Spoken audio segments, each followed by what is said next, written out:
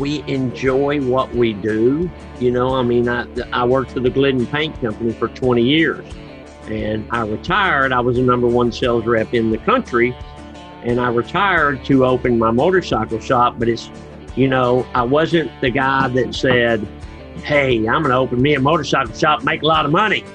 Never crossed my mind. Never crossed my mind. My mind was, can I make enough money to feed my wife and kids, and you know, everything else is fine. You know, anything over that's good. So that was 25 years ago. Welcome to the Lone Star Plate Podcast. I'm your host, Patrick Scott Armstrong. Join me and a famous guest every Monday, Wednesday, and Friday.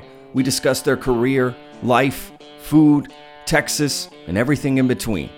Let's get started.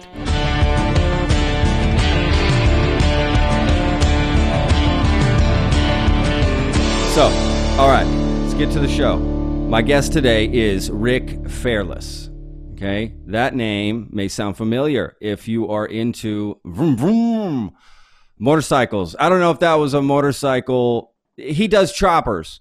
Okay, so that probably wasn't a chopper sound, but that's all I got, guys.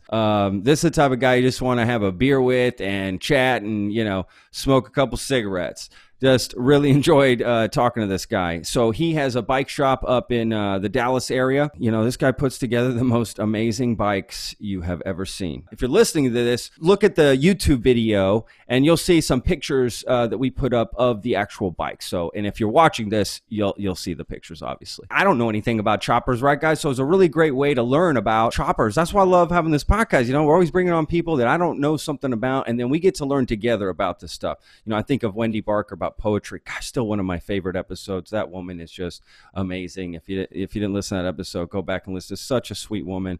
And I learned about poetry and, you know, learned about wrestling from Tom Pritchard, learning about all kinds of stuff, food, acting, music. This is from all these people we bring on. So this was another good one. Choppers, super cool. I wish I could ride a chopper.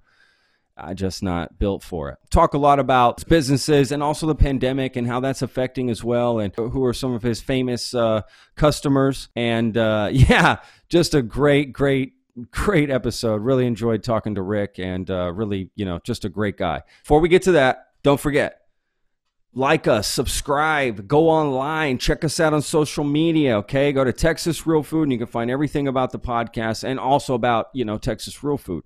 Go to our website, lonestarplate.com, and find all the information about, you know, the other shows that we have. And, you know, of course, any podcast app, we're on it. There's a gazillion of them.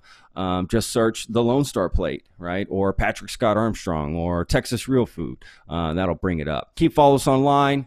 Check out the show. Don't forget to review us, please. Don't forget, leave those beautiful reviews. The team here loves to see those things, and or just comment on some. Comment on a YouTube, you know, video you see. Just take 2 seconds. You know, you can follow us on YouTube. It's a Texas Real Food page. You know, and make sure you click that little button. It dings, and you can follow us and be notified. Because look, we release 3 episodes a week of awesome Texans. So if you're a Texan or you're not a Texan, you're interested in Texas, you could get into this regardless of where you're from. You can learn a lot about Texas. So enough of me talking. Let's get to the show. Rick Fairless, enjoy. So you're wearing this T-shirt. I love that T-shirt. So Strokers Dallas. This is your bike shop, right? You have in Dallas. Yes, sir. Where are you at, Pat? I'm in Austin, actually. Okay. All right. I grew up in Dallas, though. Where? Really, like, I graduated from Colleyville Heritage High School. So in that area, Grapevine, Colleyville, Euless. What year?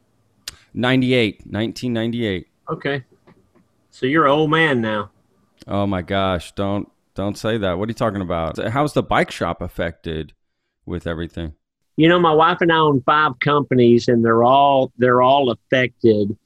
You know, the good thing about the bike shop is that when they, in March, you know, when they close down the businesses, they consider us in the transportation business, so we could actually stay open, but we had to pare everything down. So you really weren't selling, you know, the clothing line or that kind of stuff. And I have a bar and grill. Well, they shut that down. So, I mean, it was a huge loss of income that I'll never get back. But, you know, people are starting to come around a little bit. So we're staying busy, and the bar and grill's back open, so it's all good. First of all, I guess I should have started this from the beginning, Rick. I should say I know nothing about bikes, or I don't even know if that's what you call them. Right. You know what I mean? I actually did own a motorcycle at one point, a 1979 Honda. The year I was born, I bought it. I lived in Pennsylvania. I remember I rode that thing like twice. That's it. I wrecked it actually. I fell over riding through my neighborhood in Pennsylvania. Turning a corner. I was wearing flip-flops, shorts. I mean, it was ridiculous. After that, I just said, "Are you forget from this. Pennsylvania, or you're born? No, where were you born?" I'm from Texas. I was actually born in Omaha. My dad was in the Air Force. He was stationed there, so I was born in Omaha. But we lived there 6 months. He got out of the Air Force right after I was born, and we moved to Texas. And I lived there. I grew up in Texas my whole life till I graduated high school. Oh, good. And then what brought you to Pennsylvania? I went up to Pennsylvania to work. I had some family up there. I was trying to be an actor, just trying different things, wanted to live somewhere else. That's really all it was. Go to New York, hang out, and, that sort of thing. I lived just outside of Philly in Lancaster in Amish country. So I went to Lancaster, and let's see, we went on, Kyle Petty does a big charity ride every year. So Herschel Walker is one of my good buddies, and so he goes, and so we go with Herschel. And 2 years ago, we went all the way down the East Coast, and so we stopped, and we had a free day in Lancaster. And so we went riding around in the Amish country, and we went to a place called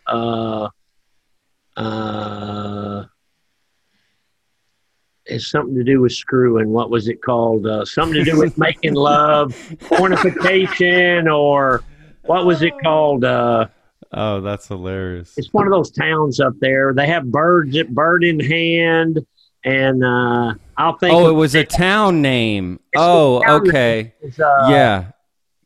They have so many weird town names up there. Intercourse. It was called Intercourse. Yep, been there. So the shirt said, I took a picture of it. It said, it had the big heart, love, and then in big letters it said intercourse. And then in little letters it said Pennsylvania. So I took a picture of it, and I texted to my wife, and I said, I got you a shirt. She texted me back in 2 seconds and said, don't waste your money. Oh, well. I kind of like the name Screwed better. That was funny. That's funnier. I think that's better. Texas Real Food, where are they located at? It's all about Texas here in Austin as well. So it's a cool website. Basically, we promote, organic, fresh food, right, from farmers and things like that. So the website, you basically it's real simple. It's like a directory. You put in your zip code, and boom, it brings up all the places around you that offer stuff like that, organic, fresh, natural food. It's a really cool site, actually. Texas Real Food, so I have to check that out. It's really great, no matter where you live. Connect you with a local butcher, right? Farmers markets, artisanal places, just businesses you never heard of, but it supports local Texas businesses, and I'm all about that. You said a word that I never heard before, artisanal. What was the word? Artisanal, yeah. What does it mean? That just means like, made by hand, artisanal. You make it by hand. It's personal. No, I never even heard that word before. Your bikes are artisanal. They are. They are artisanal. They're made by hand. Researching you, I was like blown away. First of all, look, I may not be into bikes, but I also respect art, and I respect great engineering and great building, right? Like I can respect good work, and looking through your stuff, man, it's just, mind blown. Just talk about overload on the eyes. Some of the bikes that I saw, just overload on the eyes, man. You are a creator. Talk about artisanal. That's you. Well, the cool part is that it is my art, but it's functional art in that you can take it out and ride it across country or ride it around town, or and that's the cool thing. And so most of the bikes that we build like that, let me hit do not disturb on here. Most of the bikes that much I know how to do by myself. I don't have to call any of my helpers in for that one. Right. I love it. Most of the bikes that we do are, Pat buys him a new Harley or has an old Harley and he wants to customize it and make it cool. We do that. But if a guy wants a Rick Fairless original, an artesian or whatever you want to call it, and they want to spend $100,000 or whatever, then we do that too, so either way you go, we enjoy what we do. I worked for the Glidden Paint Company for 20 years and I retired. I was the #1 sales rep in the country and I retired to open my motorcycle shop, but it's, I wasn't the guy that said, hey, I'm going to open me a motorcycle shop, make a lot of money. Never crossed my mind. Never crossed my mind. My mind was, can I make enough money to feed my wife and kids and everything else is fine. Anything over that's good. So that was 25 years ago. That's very humble of you to look at it that way, which is probably what has made you so successful. I'm a chef and I've been in the industry for a long time and seeing people, own their own businesses, right? And chefs who move forward, having chefs who have that attitude, honestly, seem to do the best. Do you feel like same for you? I'm sure other builders, right? Do you feel that they're kind of the same way, the ones that have been successful, right? Because if you're looking at it from the wrong angle, if you're coming at it from the wrong angle, it can backfire on you. Yeah, no, absolutely. The guys that got into it, in the 1990s and the early 2000s, that got into it as because the industry was booming, those guys are all gone. They're all gone, and the guys that are still there are the guys that did it for passion. There was a guy that wanted me to open I get asked all the time to open a franchise, and I say, well, I don't really want to do that. Well, why don't you have other locations? Well, how can I have other locations when I'm only in Dallas? How can the guy wanted me to do one in Austin. I said, how can I do one in Austin if I'm in Dallas? Well, you can get it set up, and Rick, you can make a lot of money and all this. And without even thinking, I said, I didn't get into this business to make money. That wasn't my goal. My goal is, hey, I think I can build some cool motorcycles. Hey, I think I have something to offer that people want. Hey, wait, I can do motorcycles all day long for a living. Okay, I'm in. That was my thought. Was if I could make a living doing something that I love, like what you're doing now. Me and you could be working for. Hold on, let me pick somebody good. We could be working for Walmart in the warehouse, driving a truck. I got buddies that drive trucks. Or we could be working in a cubicle somewhere. No, thanks. I don't want to do that. I agree. Rick, we can pay you 5 times the money you make, but you got to go to work in a cubicle and you got to wear like disco clothes and all that. I'm not doing it. We own, our property is right by Love Field. So we are right by Southwest Airlines, which Southwest is some of my biggest customers. And so Southwest, their campus keeps growing. So from my property to the newest Southwest building is 200 yards. So my wife said, what are you going to do when Southwest comes in here one day and they want this corner? Because I got the corner.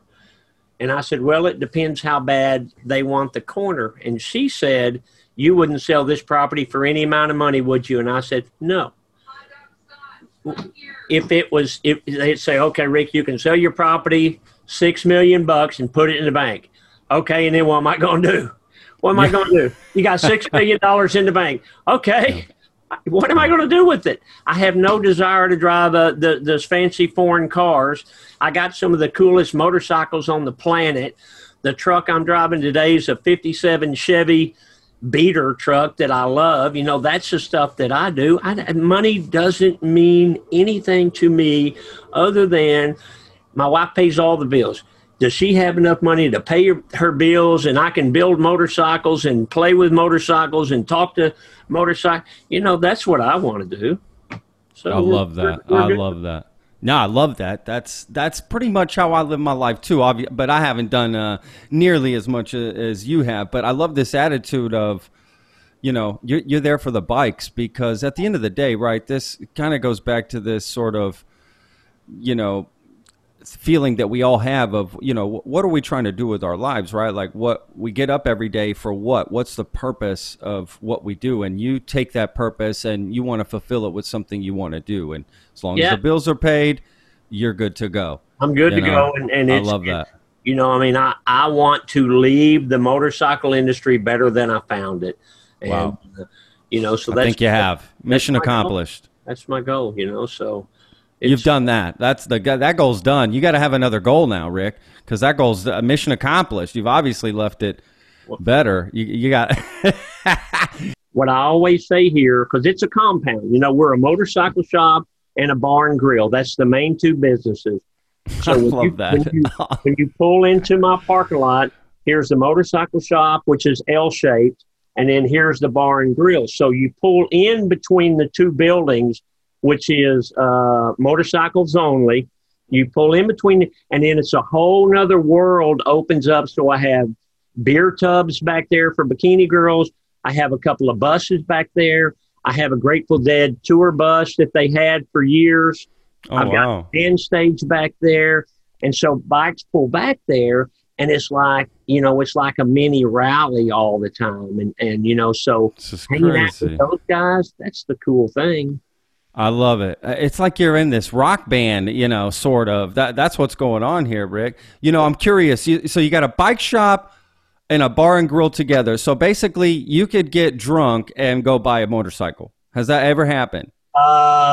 Thousands of times. But what you have to be careful of, though, Pat, I promise you, alcohol is a good relaxer. It's a good persuader. Alcohol is a good persuader. You're a genius, Rick. You're a genius. This is genius. It works really good. Where you have to be careful is you don't want somebody to drink and ride a bike. You don't want to drink and ride. So we monitor all of that. But if somebody's looking at a bike and, they're kind of on the fence, you buy them a beer or two, you buy them a hamburger, and you bring them back over.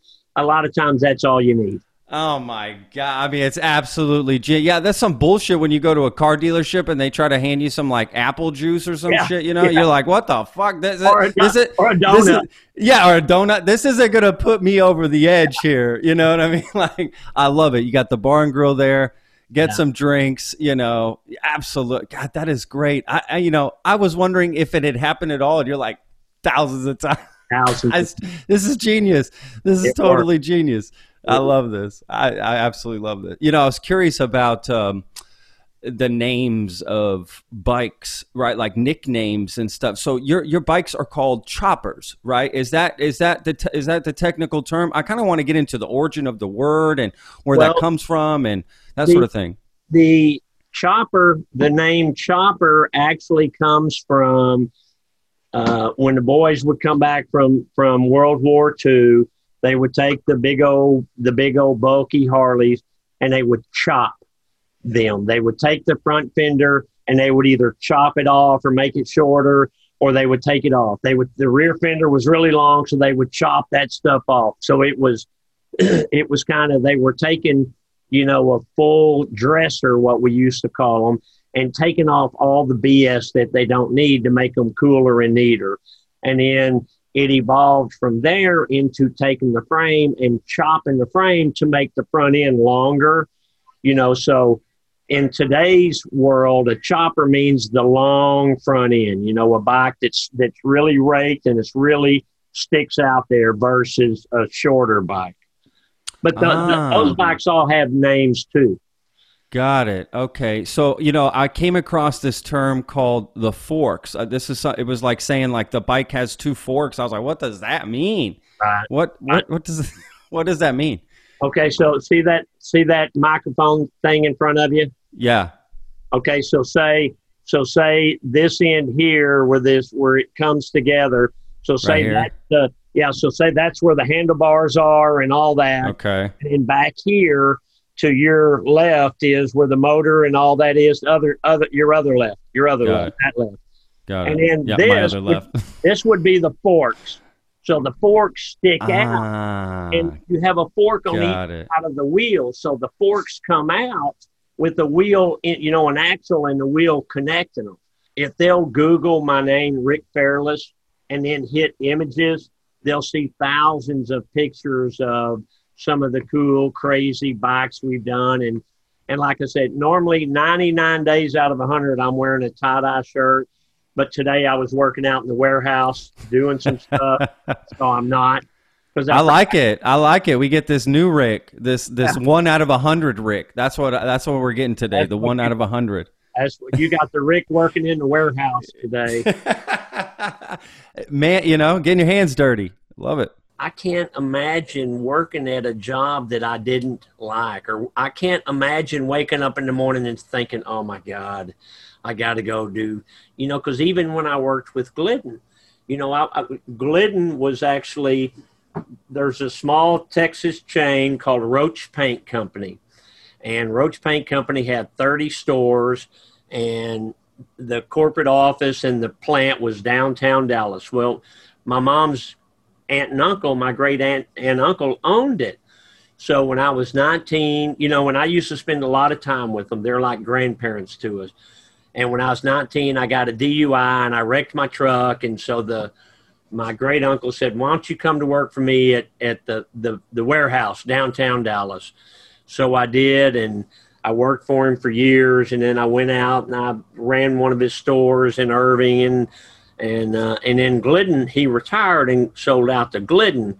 Well, then, here's the difference. When we were Roach Paint Company, my store in Irving, which is where I'm born and raised and still live, we were in the company, we were store number 4.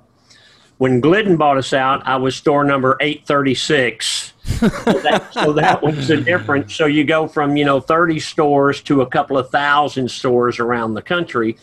But when I retired, I had worked my way up to the number 1 sales rep, so that was the scary part is, okay, you're making good money and you got a wife and 3 young kids.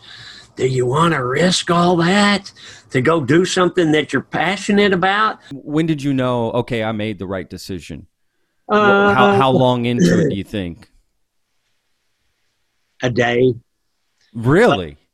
In a day, I knew that it was the right decision.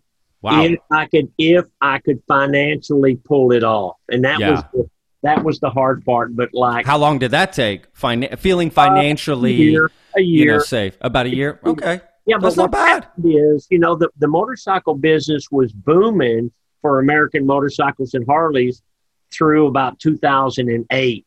Yeah. 2007. Yeah. And then, when the recession or depression or whatever you want to call it hit, well, we sell toys. And that's the thing is, we sell toys. We're not selling, my dad said, you're not selling anything that people have to have. People have to have their truck. Pat, you got to have that truck because you're driving it to work every day. Say you have a motorcycle too. Well, guess what? The motorcycle is going to set because it's your toy. Or maybe you sell that motorcycle because you're not riding it, but you're not gonna sell your truck. That's your transportation. Motorcycles are toys for most people. What we sell. So it got pretty scary, and that's where a lot of the guys that jumped in on the bandwagon, that's where all them guys got weeded out. So, okay, so that sort of helped you in the end. You think? I mean, once you came out of that time period, right, of probably 2010, 2011. Yeah, Pat, we're not out of it yet. We're not out of it yet. But we are so diversified at what we do, and we're running a smaller, leaner crew. But before COVID, in March, we employed like 60 people. And so now during the COVID, we probably employ 40 people. Wow. Okay. So that's a third. Yeah. So a third drop. And some of the people that I have called back to come back to work decline. They say, oh, boss, I'm they don't say they're not coming back because they're collecting the government money. They say, oh, I'm scared to death. Well, these are big, tough biker guys that ain't afraid of nothing. they're not afraid. So they declined to come back. And one of them said, he'd been with me for years. And he said, I'll call you when this thing plays out. And I said, don't call me. Don't call me. I can't wait on you. I can't shut my company down. I'm calling you back to work. You don't want to come back to work. I'm gone. I'm done. Yeah, You're done. Gotta move on. I moved on. And I moved on. Moved on. And you know what? Good for him and good for me. And, sure. I'm from that generation of peace and love and, don't rag on the other guy. Do your thing and let them do their thing. And, everybody just get along kind of a deal. So, yeah, absolutely. Look, everybody's life is different, right? And depending on your perspective, it's just how it is. So, yeah, I think that's the best decision. It's a business decision. You're in charge. This is the tough moves. I've owned a couple businesses. That's what you got to do. You got to make the tough decisions. And it sounds like it was the best move. This is not an easy time for anybody. You live in Dallas, or you live in Austin, or you live in Seattle or Shanghai, or you have a hut along the Nile River. You're affected by this virus. It's affecting everybody in the world. Yeah. That's why my grandkids are up here. My daughter's having to homeschool them, or on the video thing. So she works every day. So how do you do it? I gave my grandson, he's 6. I gave him an office up here. He's got an office with a computer and that's right. And I've been watching, because I still come to work even earlier now. I get to work like at 2:00 in the morning every day. What? You get to work at 2:00 in the morning? Every day, 7 days. That's earlier than a farmer. Even a farmer would be looking at you side-eyed. My dad always said I should have been a farmer because I get up and I go to, because I'm in bed by 7:30 at night. But so when I'm here and I'm working at my desk and I'm doing all this stuff, I have a big screen TV on that wall over there. So I watch old movies and stuff. I record all that. So I was watching, there's a new series on Reels or something called, I think, Breaking the Band, so it shows the breakup of Van Halen and the breakup of, all these different. Oh, got it. Okay. Cool to listen to what Van Halen, they got pissed and one guy left and they brought in Sammy Hagar or somebody and they did all Van Hagar. Yeah, absolutely. So so you have the behind the scenes stories, but that's what it is. You're doing something that you love and you're making ungodly money, but you have other people with you, like in the band.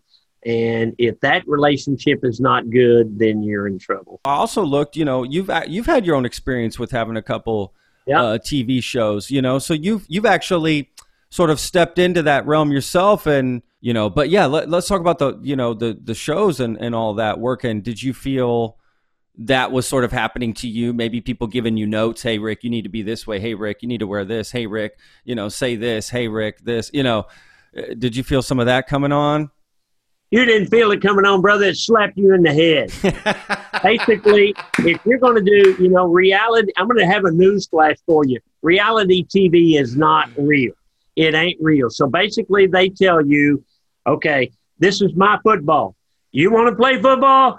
Well, you're going to play the way I tell you to play. You don't want to play football? You don't want to? Then you get out of the way, and there's 8 million people behind you that want to. So we did, like on the first series we ever did called Texas Hardtails. Yeah.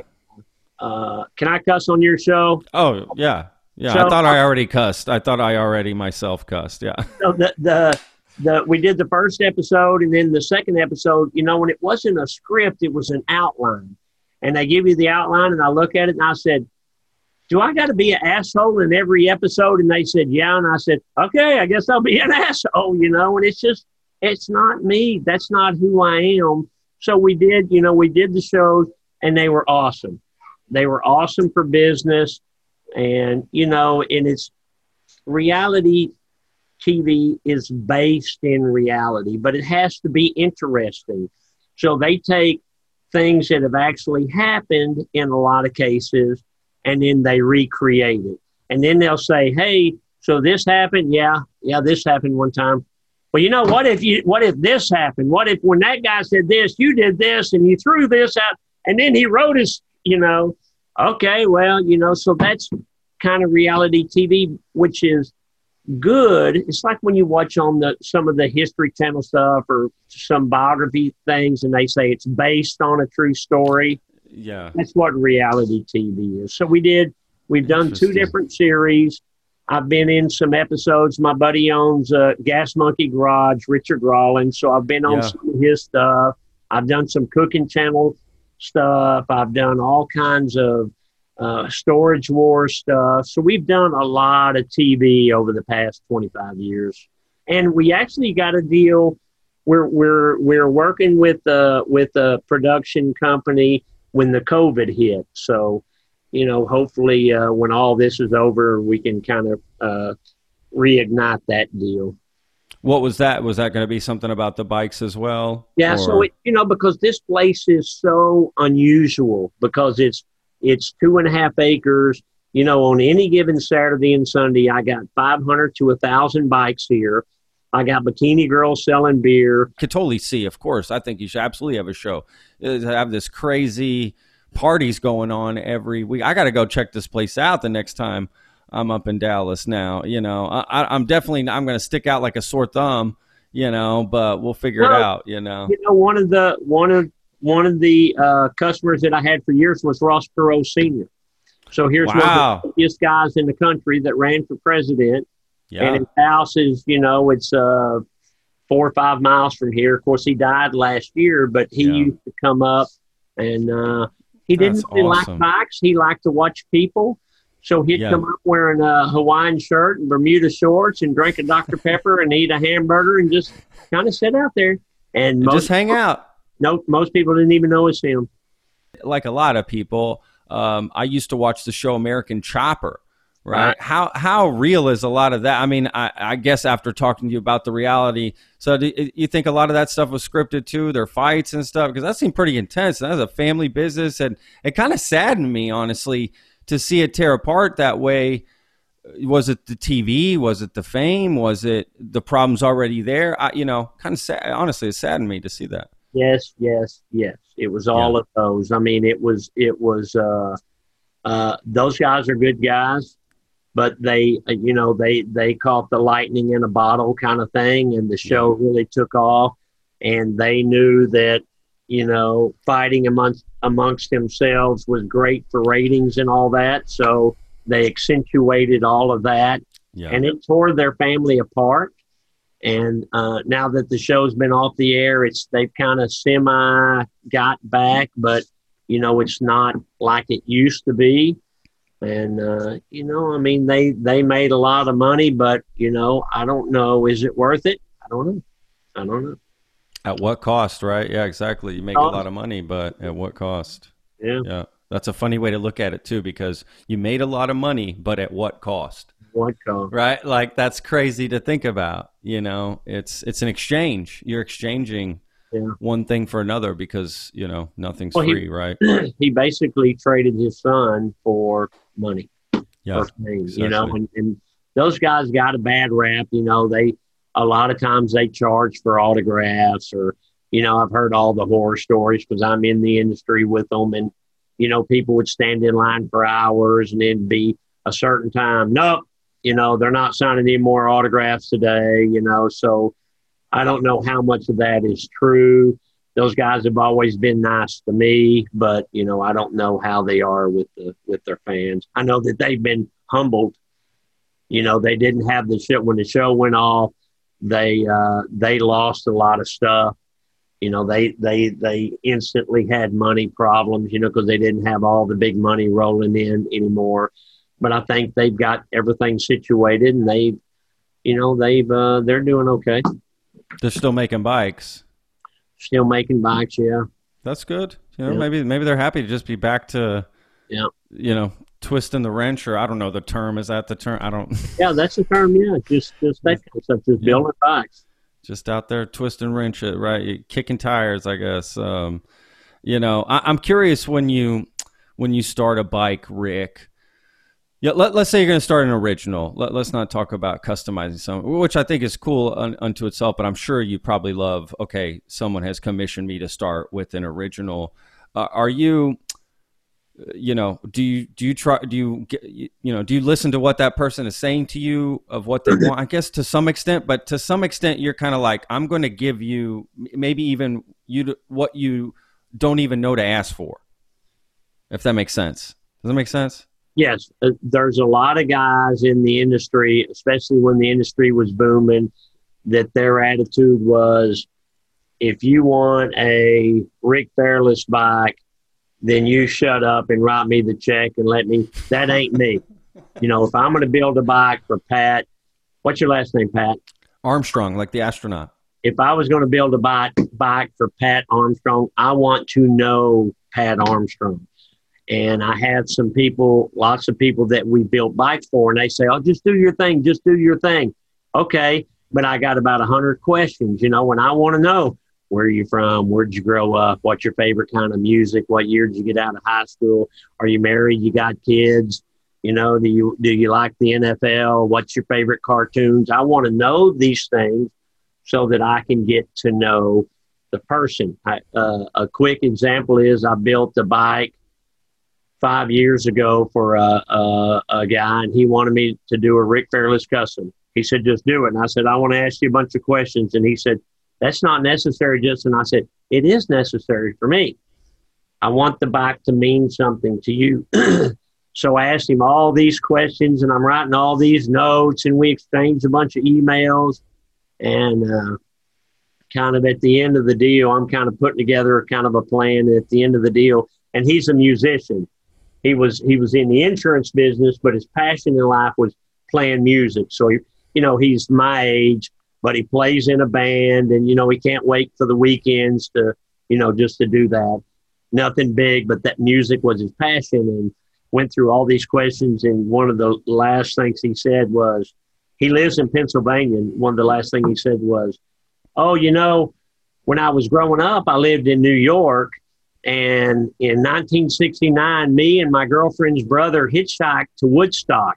And I said, you were at Woodstock? And he said, oh, yeah, man, it's one of the coolest things. And I knew what I was going to do right then. So I built him a Woodstock-themed bike, which was really cool. And wound up 2 years later, I built him another bike. So... Man, his band must be going pretty good. Well, he was the CEO of a big insurance company, so money was not a problem to him. Gotcha. Okay, right on. Wow. But money does buy you some things. Money. He was an insurance guy, and he loves it. So yeah, I love that. If I'm gonna build Pat Armstrong a bike, I want to know Pat Armstrong. I want to get in your head so that when I build something, it's not just me, it's you. And one last thing, Rick, before we go. First of all, I've had two things. I've had the most amazing time talking to you today. I got to say, just everything I've learned, and you're just such a honest, humble, down to earth, just great guy, man. And I honestly cannot wait to come up and visit the shop and just see what you got there. To be frank, and the last thing I was going to say is I have an idea for a bike shop name. Okay, it came to me. Or why isn't a bike shop named this? Okay, so you've seen the movie Predator. You know who Arnold Schwarzenegger is, right? And there's a famous line where he's like, "Get to the chopper." Why is there no bike shop called Get to the Chopper? There's bike shops with all kinds of funny names. I also own a hot rod shop here. Really? What? I do, and it's called Punchwally Garage. Oh, I did see that. Okay, I did see that. That's right. Okay, I didn't know it was different bikes. I have no idea. We're on the social media through Facebook, just rickfairless.com or Rick Fairless. I have a fan page. So Facebook is Rick Fairless fan page. We have a Strokers Dallas account. We have Rick Fairless and the Strokers on Instagram. We have a YouTube channel. So we've got all that covered out there pretty good. And I think my social media following is like 500,000. So it's pretty good. It's pretty good sized deal. You're crushing it, man. You're crushing. I mean, I'm mine is zero compared to that, right? Mine is zero literally compared to that. But look, we just got started. I'd like to say you've done a great job on the interview. You're easy to talk to, and you make it easy for me to open up, and I appreciate that. Well, that's awesome, Rick. I really appreciate that, man. Again, I just enjoy these conversations. You know, I'm into it, right? Like I love these things. I've been on interviews before where it's just like, oh my God, come on. You make it easy, brother. That's awesome, man. Yeah, I'm really glad that wasn't the case. I hope somebody would tell me, hey, this isn't going well. Well, I appreciate you having me on. And like I say, if people can, if they just Google my name on Facebook or wherever, you'll see what we do for a living, and you can hopefully see how I get so passionate about what I do. Absolutely. And if you're in Dallas, go check out this bikini, bar/bike shop/grill/bar/everything/ that's awesome. /this is awesome. That's what it is. I appreciate it. And gosh, Rick.